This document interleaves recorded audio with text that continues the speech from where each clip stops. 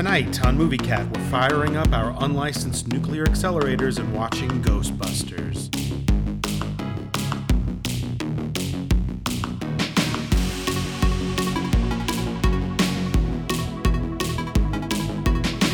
Ghostbusters was directed by Ivan Reitman. It was written by Dan Aykroyd and Harold Ramis, who also star in the film along with Bill Murray and Sigourney Weaver. I'm watching the region-free Blu-ray from 2009 from Columbia Pictures with the shiny slipcover. Ghostbusters is, of course, one of my most favorite films from my childhood. There's not a kid on Earth that doesn't love this film, and we're all kids at heart. It goes without saying that this film gets a AA grade. For general audiences that are new to the film, it's nearly a perfect watch, A+. Not sure who's out there that hasn't seen it, but as for its target audience of young people to young adults, it also gets an A+. I'll go more into why in a little bit. Ghostbusters is the perfect example of capturing lightning in a bottle. It's a movie that was created by the right people at the right time in the right place. While that magic has been attempted to be recreated, no one, not even the people that first made Ghostbusters, have been able to accomplish it. There are many reasons for the success of the film, and many reasons that the alchemy of the film has yet to be duplicated. It's an equation that may be too complicated to solve. Most people know that Dan Aykroyd is an avid enthusiast of the paranormal. Apparently, he had been thinking about creating a movie, probably a comedy, concerning the paranormal for many years, before properly setting out to produce the script.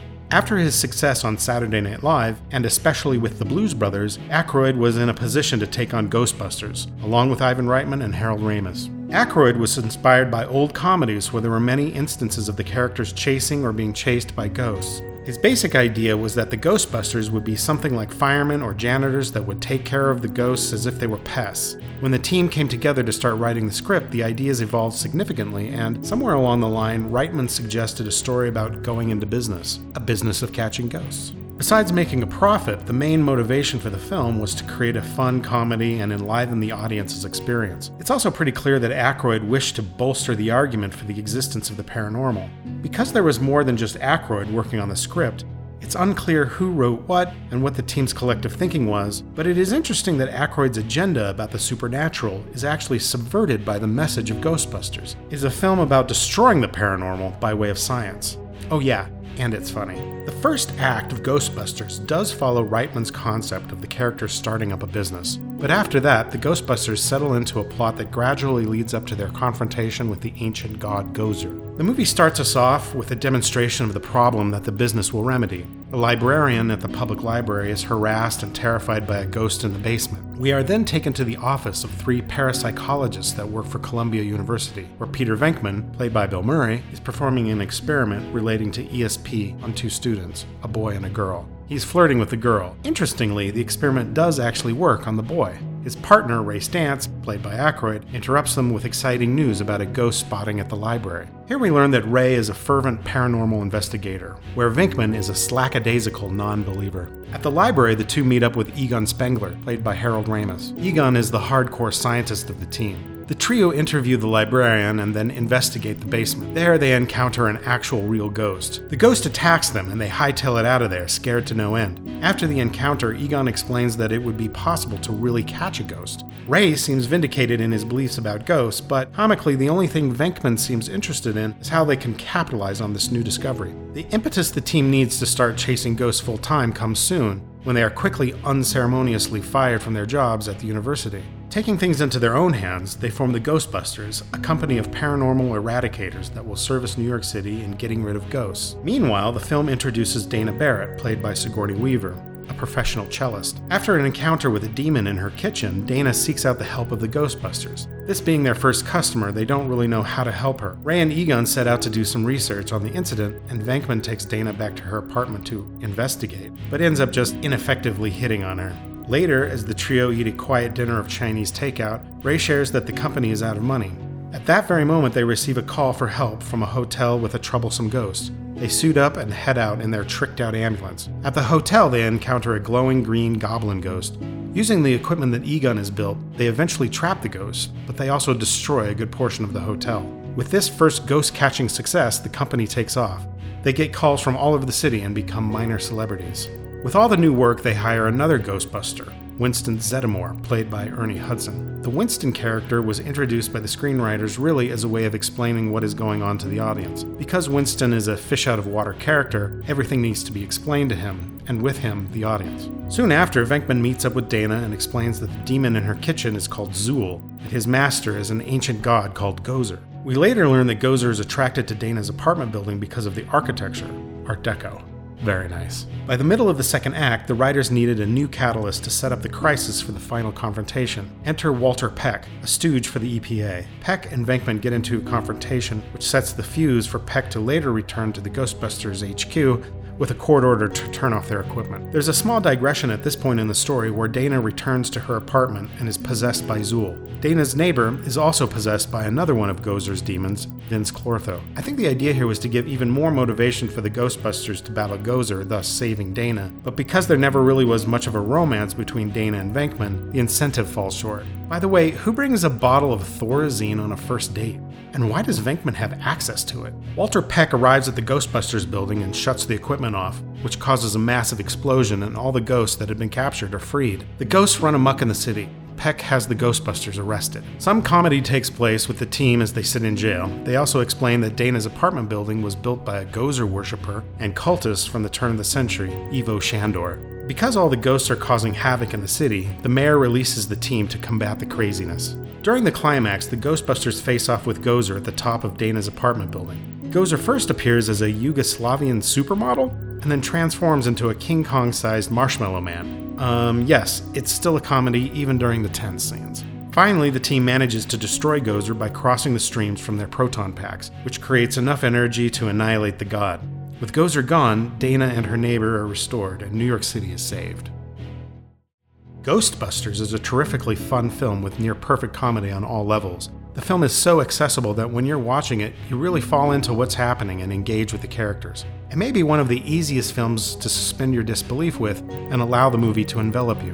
During a viewing of the film, there is no questioning what is happening. Perhaps this is due to the patently ludicrous world that is being presented, or it could be that it mixes in very real-feeling characters. They believe in what is happening, therefore you do.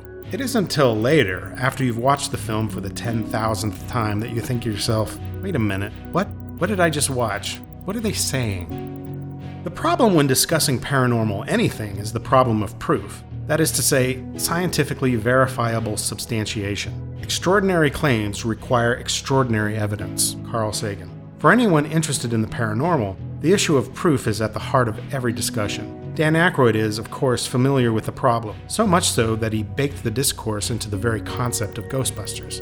The differing sides of the paranormal versus science debate is shown pretty blatantly in the foundation of the characters. Ray Stantz, the heart of Ghostbusters, is the true believer. Egon Spengler is the scientist obsessed with empirical evidence, and Peter Venkman is the everyday person trying to make sense of what each side presents him. When Winston Zeddemore is introduced later, the question of religion is injected into the story. Obviously, these are merely the starting points for the characters. The script and the actors build the much more complex characters that inhabit the film. The film assumes that ghosts and the paranormal are real, and proceeds from that premise. The film, however exaggerated, is depicting a world that Aykroyd would like us to consider. What is so fascinating about the movie is the question that arises in every narrative.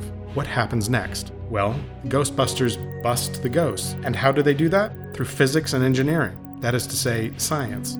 As the movie progresses, so do the stakes. The Ghostbusters are faced with increasingly difficult spirits to deal with until they finally must confront a literal god. It's interesting that Gozer is not a ghost, but rather a god, or maybe a goddess. Zool and Vince Clortho are also not ghosts, but are described as demigods. The movie escalates from the paranormal to the spiritual to the religious, and each obstacle is overcome and each baddie is defeated. This is really interesting because instead of shying away from the concept, Aykroyd and the other writers bravely follow through with the premise and follow it to its inevitable conclusion, which may be the exact opposite of what Aykroyd set out to express. But what is the film saying beyond this premise? It's not saying that ghosts can be caught and destroyed through scientific means, even though that's how the plot proceeds. Ghostbusters is an allegory, illustrating that in the real world, belief in the paranormal, superstition, and yes, even religion is being eroded and disintegrated by the progress of science. Science is the champion of Ghostbusters, not the paranormal. The paranormal is defeated. If you are at all familiar with Ghostbusters, then it is easy to understand why I'm giving this film an A+ for general audiences and an A+ for its intended audience. The This is a film that is a really good example of something that just doesn't happen these days, and that is originality. These days, almost every big-budget Hollywood film is a reboot, a remake, or a re-envisioning. The studios have figured out that their investment is a bit safer if the concept already exists in the public's collective consciousness. When that's the case, the film doesn't even really need to be good at all. People will still go see it.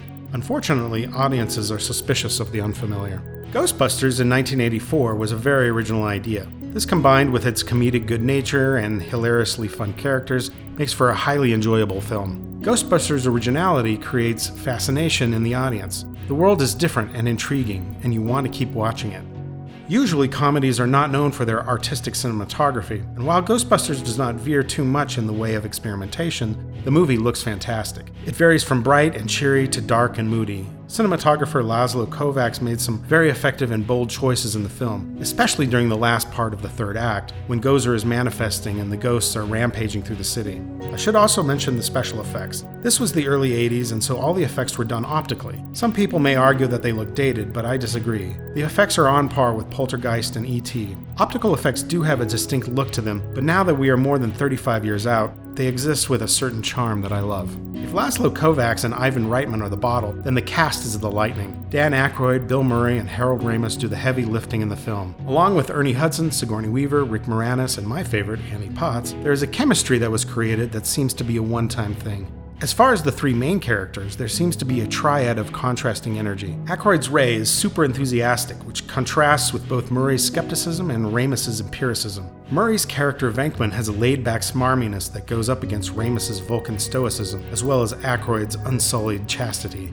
And Ramis's character Egon plays the straight man for the other's antics by remaining calm in contrast to Ray, as well as grounded and moral in contrast to Venkman. This triad seems to be the root for the comedic chemistry of the three friends. The buildup and then release of tension from their conflicted relationship is the foundation of the humor.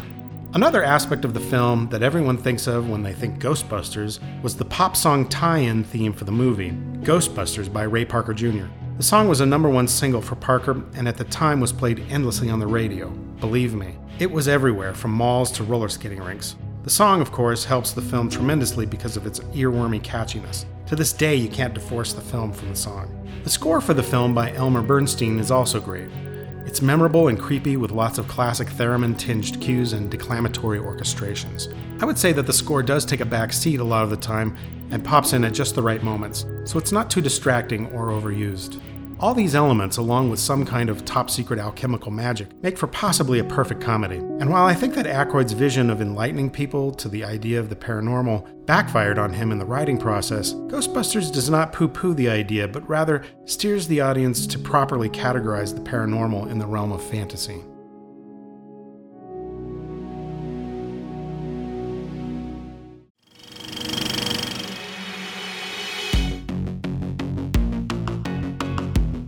Hey movie cats. Whenever I watch a movie, there's always some nagging questions that linger with me.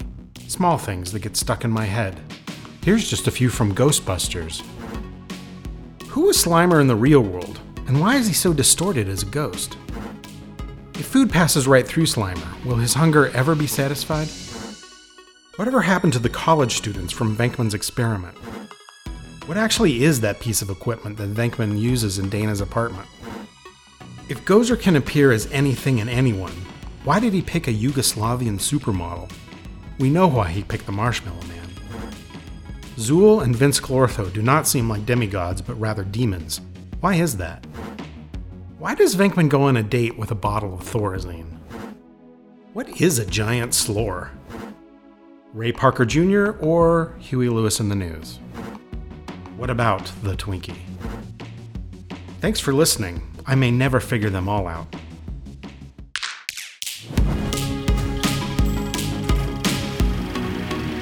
Hey movie cats, I'm just a puppet, but there are real cats out there that need your help, really. Please take some time to locate the cat shelter that is nearest to you and make a donation. And if you're in need of some love, as we all are, you can adopt a cat from that shelter and improve your life, as well as the lives of our feline friends. Thanks so much for your help.